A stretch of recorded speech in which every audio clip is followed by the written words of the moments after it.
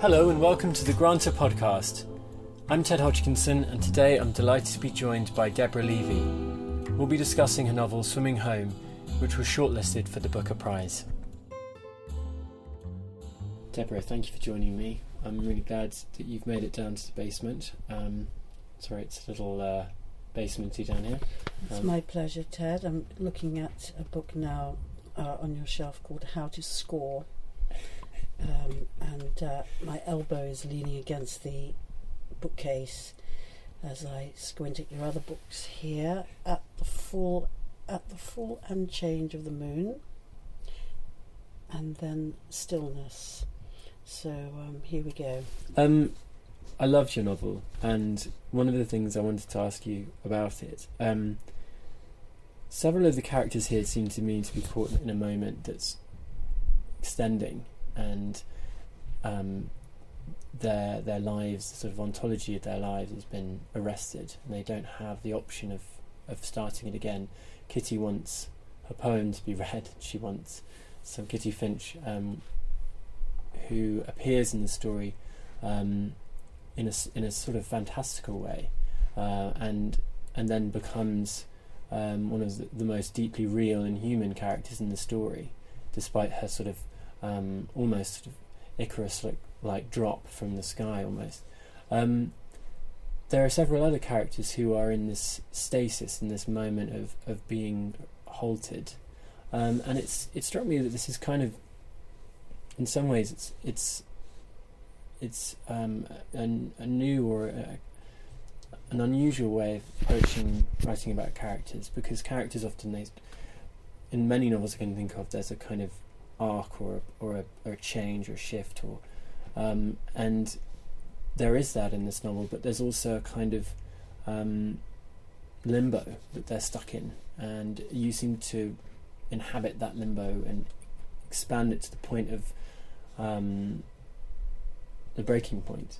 Would you say that is that something you've thought about when you've been writing? Yeah, I guess a character for me in the novel, I don't mean it actually the novel, I mean in the novels I write,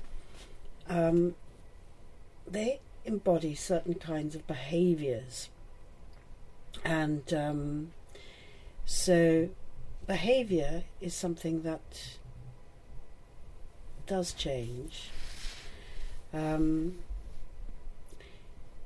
With Kitty Finch, when she arrives actually at the beginning of the book, because I start with a kind of sneak view of the near future. That's the important thing, not the future, the near future. So the narrative design for time is something I was attempting that was new for me. It starts in a car on a mountain road in France before the novel starts, and I continue that scene in the car. We learn a little bit more each time it emerges in the book, which is deceptively chronological. So I think time just before character, because in some strange way there's a connection there. When I knew that I wanted to have a go at extending a moment like that car ride and inserting it into the novel, extending it as it were throughout the novel, I knew then that the rest of the novel had to be absolutely chronological. So that's why I start on Saturday and days are actually named. When Kitty Finch is spotted in the pool and she is thought to be a bear, I guess that's when character starts for me, because she's imagined to be something feral, and probably what is feral is the imaginations of all the characters projecting something that Kitty Finch might be. So that's when we get to kind of meet their imagination. I think it's the imaginations of characters I'm interested in, because that's what I'm interested in. That's what interests me about most people. And that is a movable feast, as we know. So, you know, there she's a bear, and then we have we have Nina, the 14-year-old, who absolutely understands what's happening there, and that the men are sexually quite excited by the sight of this naked woman in the pool. Of course it's a woman, of course she's swimming on her stomach like a starfish, and she's about to get out. And we know that Isabel catches Kitty Finch. She dives in and catches her, almost as if she's caught her and she's going to pull her into this web. So everything that I could possibly do with character starts on that first day, Saturday. And that beginning took me longer to write than almost the entire novel. One draft after draft, to get that right, to get that rupture in time right. And after that, I think that must have almost taken me something like 7 months, just ridiculous amount of time, and I couldn't work out why it was so hard. And it was to do with character and time. And after that, everything flowed quite easily. One of the tragedies, it seems for me, of Kitty Finch is that, as you say, she's sort of a lightning rod, or she's symbolic of so many things. There are elements of her appearance which seem almost mythological. The colour of her hair, her fingernails, her sort of freakishly sort of perfect physique, and she looked almost sort of like a demigod who's dropped down. But one of the great sadnesses of her is that she seems to be continually subjected to these kinds of projections from the other characters, so that we only really learn about her depression and her. Obviously, that sort of flares up, and I don't want to give too much away. Yes. But I wonder, when you're writing a character like that, is there is something that interests you watching the difference between appearances, which are so they're so vivid here and they're so kind of gorgeously described, and how the characters around her then sort of it sort of turns into a pecking party at points. You know, there's a sort of way everyone wants their version of Kitty, and they're often very different. You know, Isabel, the wife, wants her for a certain reason. Her husband sees her as a certain kind of reader, in a way, in a certain kind of almost nymphette, I suppose, in a certain kind of way. Her tragedy seems to be that everybody wants her for a different part of a different fragment. And that male gaze that you mentioned, there's a moment when she's on the beachside naked, and male gazes in this book seem very dangerous indeed. Well, Kitty Finch is, as you rightly point out, mythological and also very modern. So she's the daughter of the woman who cleans the villa, and she is apparently fragile. She's a bit noisily unhinged, but I wanted to create that noise for the reader because that might be a false scent. So that there was something quite interesting in that for me. In fact, she's fiercely clever. She is too raw. She is too truthful. She says what she thinks, and that is unsettling for everyone else. She really does stare back at those tourists who gaze upon her, and she tells them what she sees. She says to Mitchell, "You should stop killing things, Mitchell. You'll be happier." Something like that. Actually, I might have just made up that bit about being happier. I think does she actually say that? I think she says something I'm pretty sure she said something to that effect. You should stop killing got things. to the stage now where I'm actually making up new lines for my characters. I don't quite know. Maybe She definitely says something to him like that, though. She says to him, "Why don't you stop killing things? It'll, you know, you might feel better," or something like that. I can't remember the exact. You can, if anyone can make up their lines, you can. Yeah, I can make up new lines now. And Mitchell doesn't see Kitty as beautiful. That stupid word, beautiful, isn't it? He sees her as looking rather ragged, like someone begging outside a supermarket with a homeless and hungry sign. So, you know, it is difficult to, or perhaps interesting is the word, interesting to figure out this beauty thing, isn't it? Jo finds her desirable.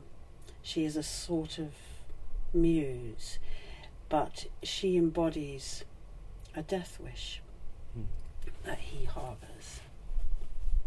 And Kitty, who believes she's in telepathy with Jo, says, you know, I've come to France to save you, and we're never quite sure until we get further on into the novel what it is that she's come to save him from.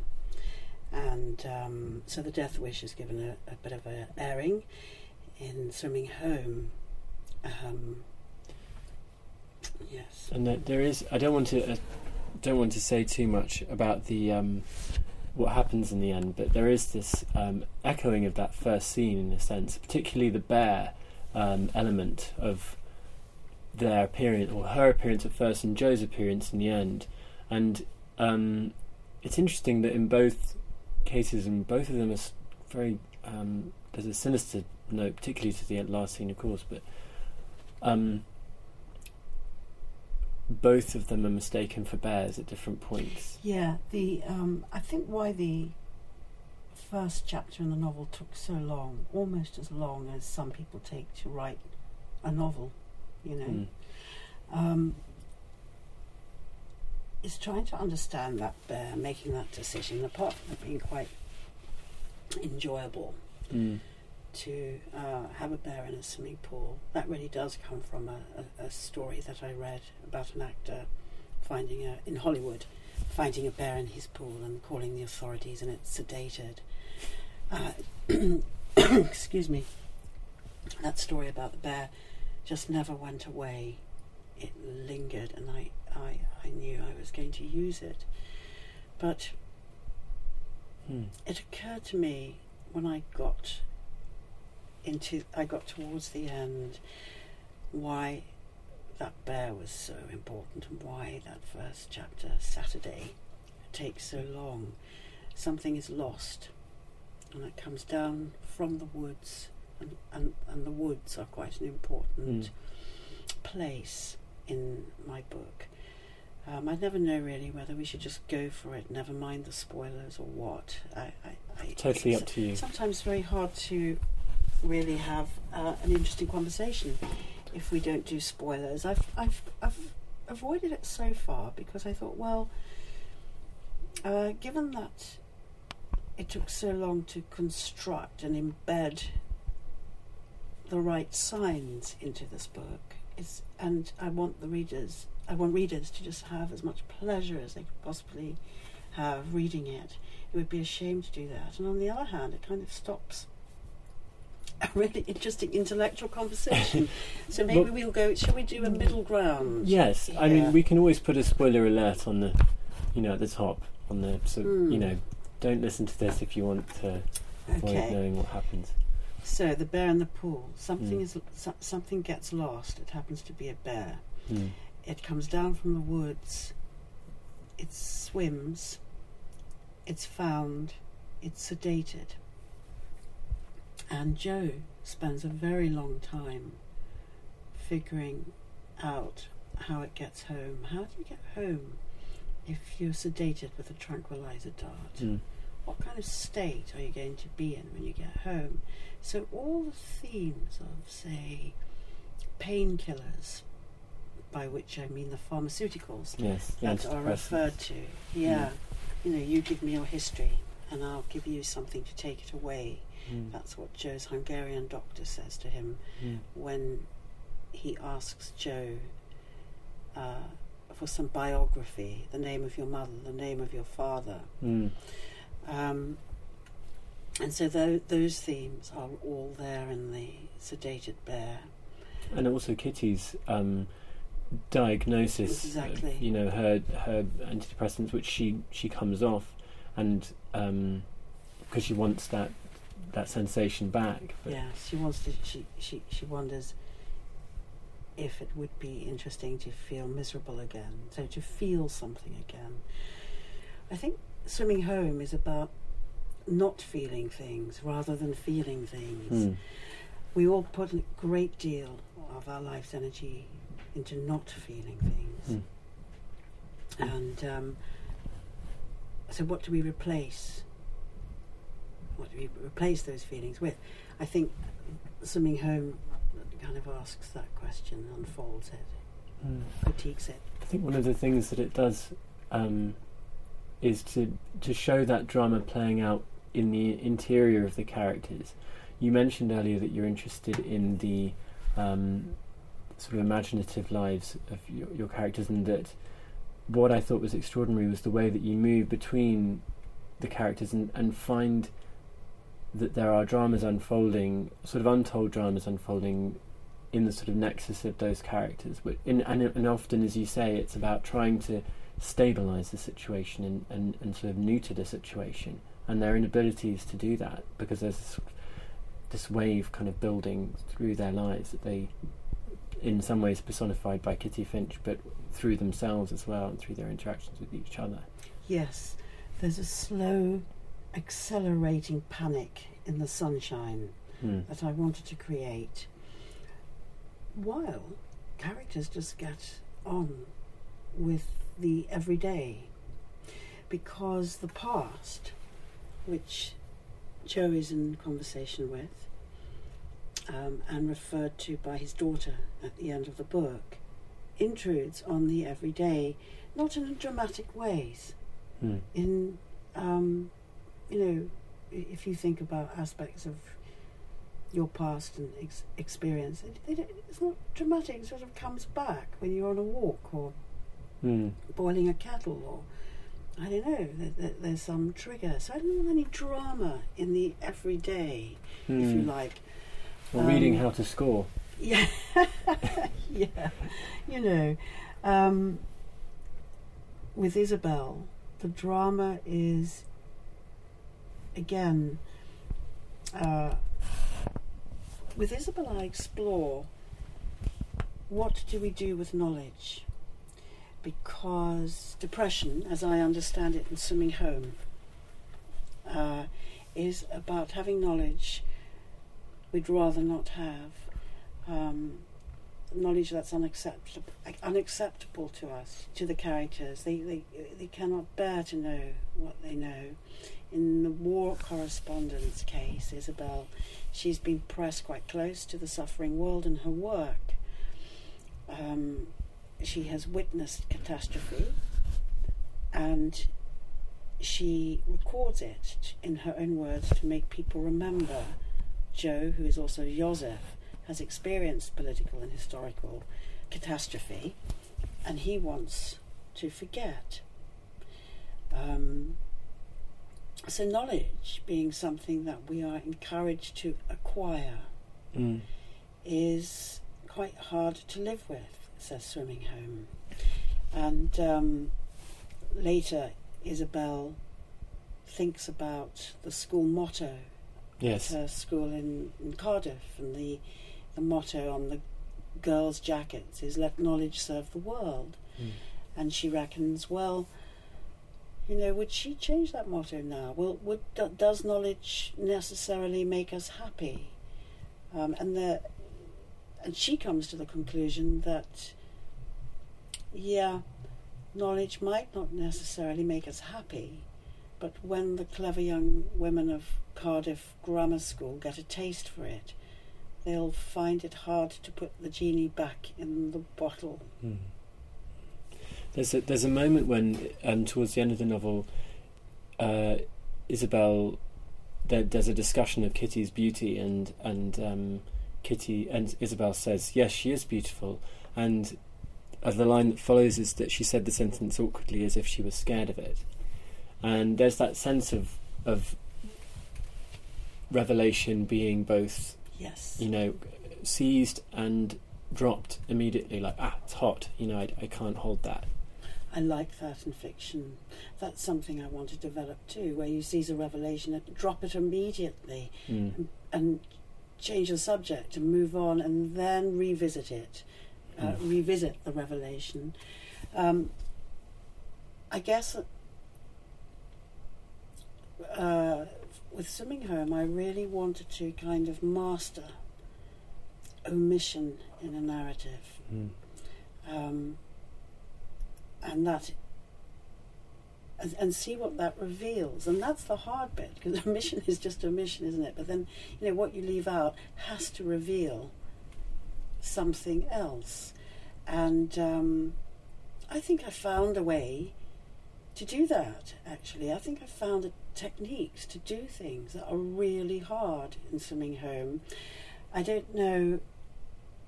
I didn't know when I was writing it that I wanted to master the technique of narrative silence, if you like, and just see how much more it revealed.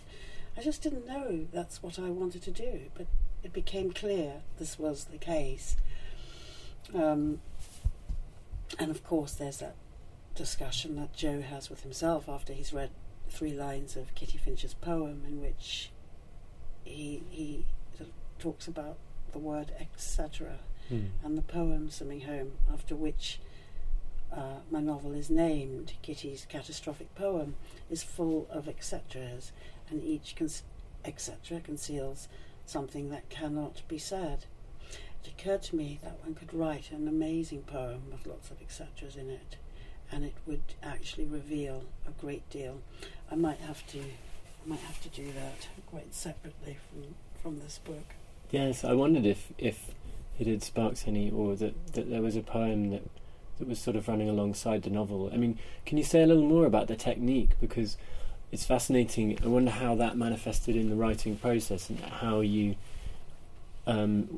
is it, as you say, omission is just omission, but are you visualising those omissions? Are you almost writing the things you're not writing, as it were? And that there's a kind of silent writing process going along with the actual words on the page as well, as in stories that lie behind the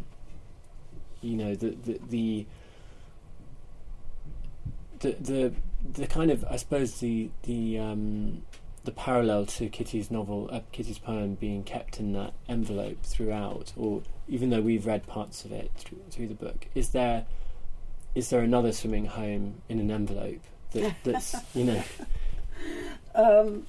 another Swimming Home only in the envelope of the reader's mind, actually. I think that the readers who've gone back to Swimming Home, who have read it twice, have told me in the long signing queues, in the kind of 2 months of the Booker, that it was a pleasure to go back and actually be... one man described it to me as sort of being a detective this time. He said he didn't start off wanting to be a detective. Who does? Unless you've got a calling. And, it's a strange profession to find yourself in, I guess. Yeah. He said that actually, he just found himself going back and then back and then back to go forward, and it was, and that was very rewarding to hear, because I didn't want it to be particularly showy. It was very important to me that Swimming Home wasn't a satire. There's been a lot of talk about, the middle-class novel, and it could be Tuscany, but strangely enough it's not, and then someone else saying, no, it's a bit cubist. Isn't it strange, that middle-class novel thing? Because the holiday, yeah. How do you react to that? I just have to put up with it, and I don't mind, because I believe that that everything else that is in Swimming Home does actually come crawling up through the plug hole, if you like, and it's designed to do that. I think that maybe the press got sort of carried away with it appears to be a middle-class villa holiday, but because it's not a satire. Satire is my comfort zone. I could have run for cover for satire, but that's not what I wanted to do. It's also not irony. It is near irony, which I think is Tom McCarthy's description in The Afterword. In the Afterword. A near irony is quite hard to do too. Not that I set out to do near irony, but I didn't want to run either to irony or to satire. There's no one in this novel who I want to hang out to dry or attack. That's not my game in this book. But I think that confuses perhaps certain kinds of readers who would expect a holiday in a villa, in a posh villa in the south of France, to be more satirical. It doesn't reduce easily to any of the elements that are in the novel. I mean, the one something that I felt aware of was the sort of mythic component, from Kitty to down to small, seemingly at first anyway, innocuous objects that become very charged with a kind of mythic portent. There's those blue sugar mice that sort of seem alive, and Nina's playing with one at the end, and there is something very mythic or fairy tale about those mice. The way that they are witnesses to, spoiler alert, but witnesses to things. Yes. And but also that extraordinary pebble that acts as a kind of kaleidoscope. There's this pebble the size of Kitty's hand that has a hole in the centre, just for those who haven't read it, and it's with a circle which and is used sort of for a moment as a sort of eyepiece to look through, and this isn't simply writing objects as with sort of weight or quiddity or whatever. These objects are characters that come into the story. Yes, absolutely. Objects in my novel are what they are, and they're also something else. So the pebbles that Kitty collects on the beach with Nina have holes in the middle of them. She picks them up, she looks through them as if they're a kind of telescope. Is that the right word, telescope? Binoculars. I was sort of thinking of it as a kaleidoscope. A kaleidoscope. And obviously these pebbles have significance later because they are used to do something, and Nina is involved in collecting them.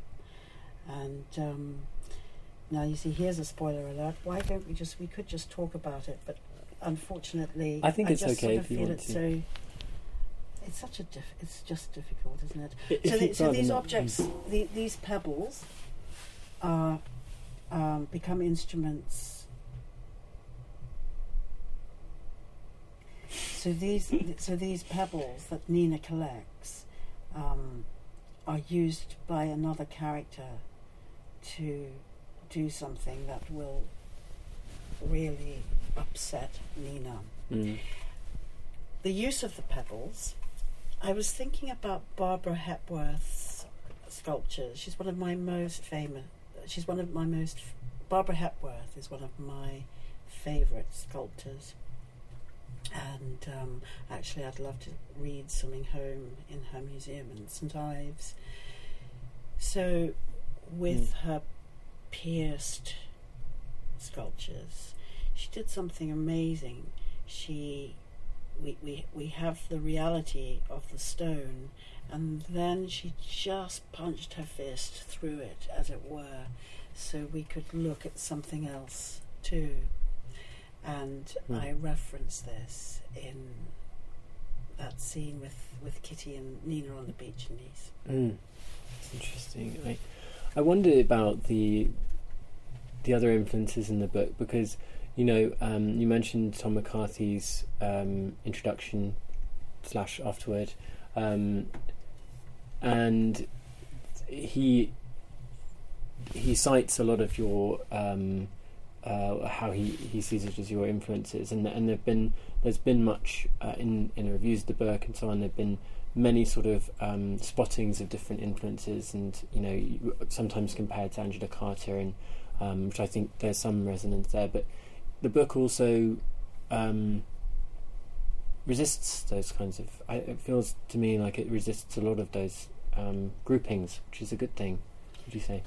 Yes, I do think it's a good thing, because I suppose the writer that's influenced me most is Marguerite Duras.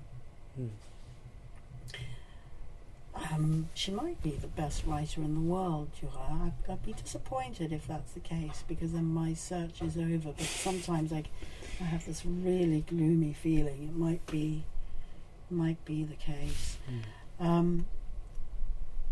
With Swimming Home, I was aware that I was making something new, something that I didn't understand. I had to find techniques. I've been writing a very long time, my first novel was published when I was 27, and I'm now 53. I'm just not interested in any kind of comfort zone as a writer. Just at this point in my life, the thing that will keep me pinned to my writing desk are some of the techniques that I discovered in Swimming Home. I don't even know if they're new, they're just new for me. And I needed to mix modernism and realism. Modernism is my comfort zone. Realism, I've never done it, so there we go. It has its place in Swimming Home, and it creates quite an uncanny atmosphere, which is believable. That's very important to me. That was something I discovered how to do.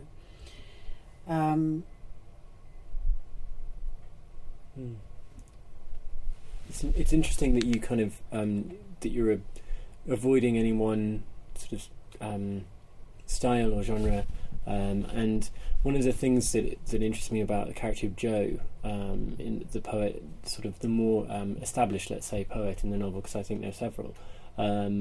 Kitty is, in Jo's mind, a poet, but also someone whose poetry is finding ways to live. He says, that it's a poetry about excavating different ways of living. And your point about find that section, because I haven't been asked that before. That's such an interesting question. They're in the car, aren't they? Yeah. It's the last section in the car, and he says something like, "Don't give me a poem when what you're asking me for is reasons to live." Is that right? Yeah, this is it, I think. It's dishonest to ask. Should we read that? Yes, please. That'd be great.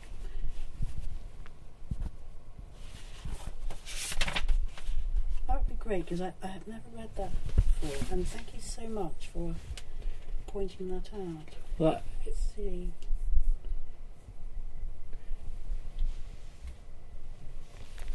It struck me that maybe that avoiding a comfort zone for in your own writing is in some ways, Kitty is trying to find that way of living without being in a comfort zone as well, and there's something quite powerful there.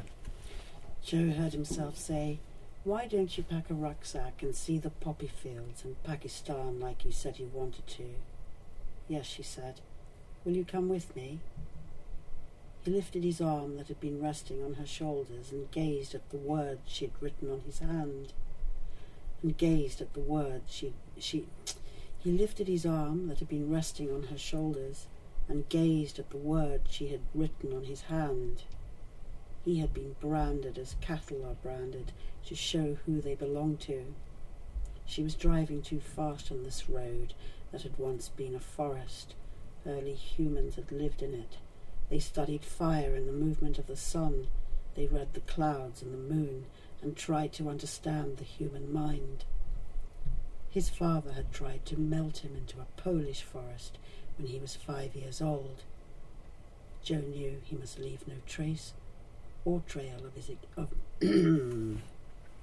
his father had tried to melt him into a Polish forest when he was 5 years old. He knew he must leave no trace or trail of his existence because he must never find his way home. That was what his father had told him. You cannot come home. This was not something possible to know, but he had to know it all the same. Why haven't you read my poem? My sweetheart is what Kitty Finch heard him say as she pressed her white shoes on the brake. The car lurched towards the edge of the mountain. His voice was truly tender when he said, my sweetheart. Something had changed in his voice. Her head was buzzing as if she had knocked back 15 espressos, one after the other. She turned the engine off, pulled the handbrake up and leaned back in her seat. At last, he was talking to her about her poem. It's dishonest to give me a poem and pretend to want my opinion when what you really want are reasons to live or reasons not to die. You want reasons to live too, Kitty Finch said. He leaned towards her and kissed her eyes, first the left and then the right, as if she was already a corpse. I'm not the right reader for your poem, Kitty, you know that. One of the things that we get there is that Joe has changed his identity too. He's changed his name. Yes. He's lost in some ways, and that gorgeous. His father had tried to melt him into a Polish forest. It's interesting how images of water and images of liquid emerge in the book. Yes. You know that liquid is both this element of displacement. Isabel wants to be loved, she says at one point, by Joe, by her husband, like rain. Yes. And Kitty has obviously got this great affinity with the pool and with swimming. This is when I think both of them, to me, this is how I read it, this is when both of them discover what they've been so fascinated with each other. Absolutely right. See? They are both drawn to the same things. So we're going obscure here because we don't want to, because spoiler alert, at this moment in the car they're equal. And if Joe says to Kitty, well, you've given me a poem, but what you really want are reasons to live. You've given me a poem, but what you really want are reasons to live or reasons not to die. And she says, and you too. But actually there's a debate about writing there, because perhaps writing is always about reasons to live or reasons not to die, something like that. And Kitty's picked up on this. She's an astute reader of his work. I leave it debatable for readers. Is she a great poet? We don't know, but I've had readers come back at me and say, do you know, I think you absolutely think she is, because the 3 lines you give us of her poem, I like those, and I think you wanted us to like those, and you mentioned Apollinaire, Yes. and I know you like Apollinaire, and so we have that omission too. You know, it doesn't matter though whether she's a genius or not.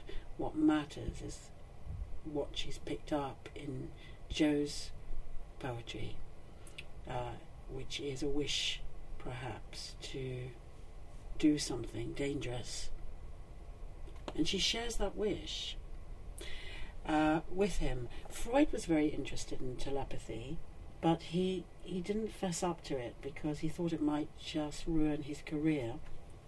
He'd spent all those years doing a medical training, and then in which he dissected 400 species of eel.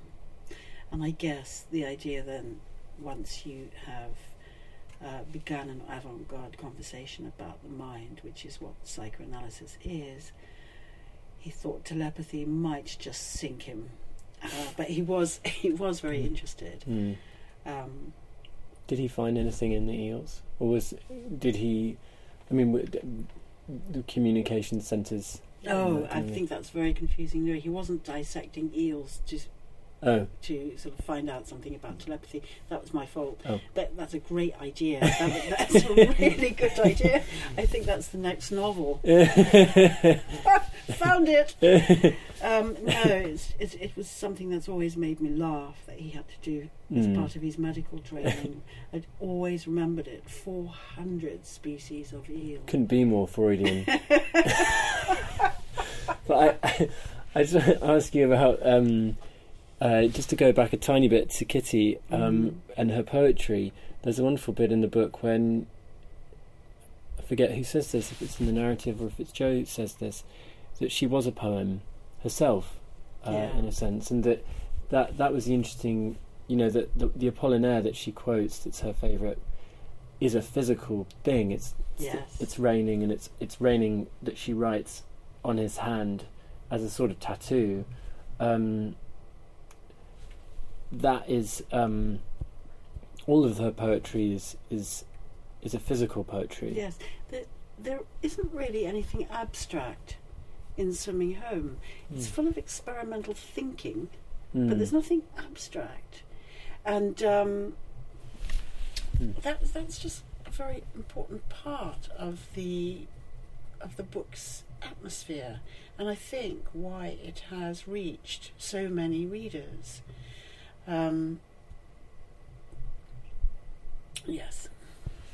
Wonderful. Well, I think we're going to have to wind things up, but it's great pleasure talking to you about the book. Thank you, Ted. Thank you for your great questions.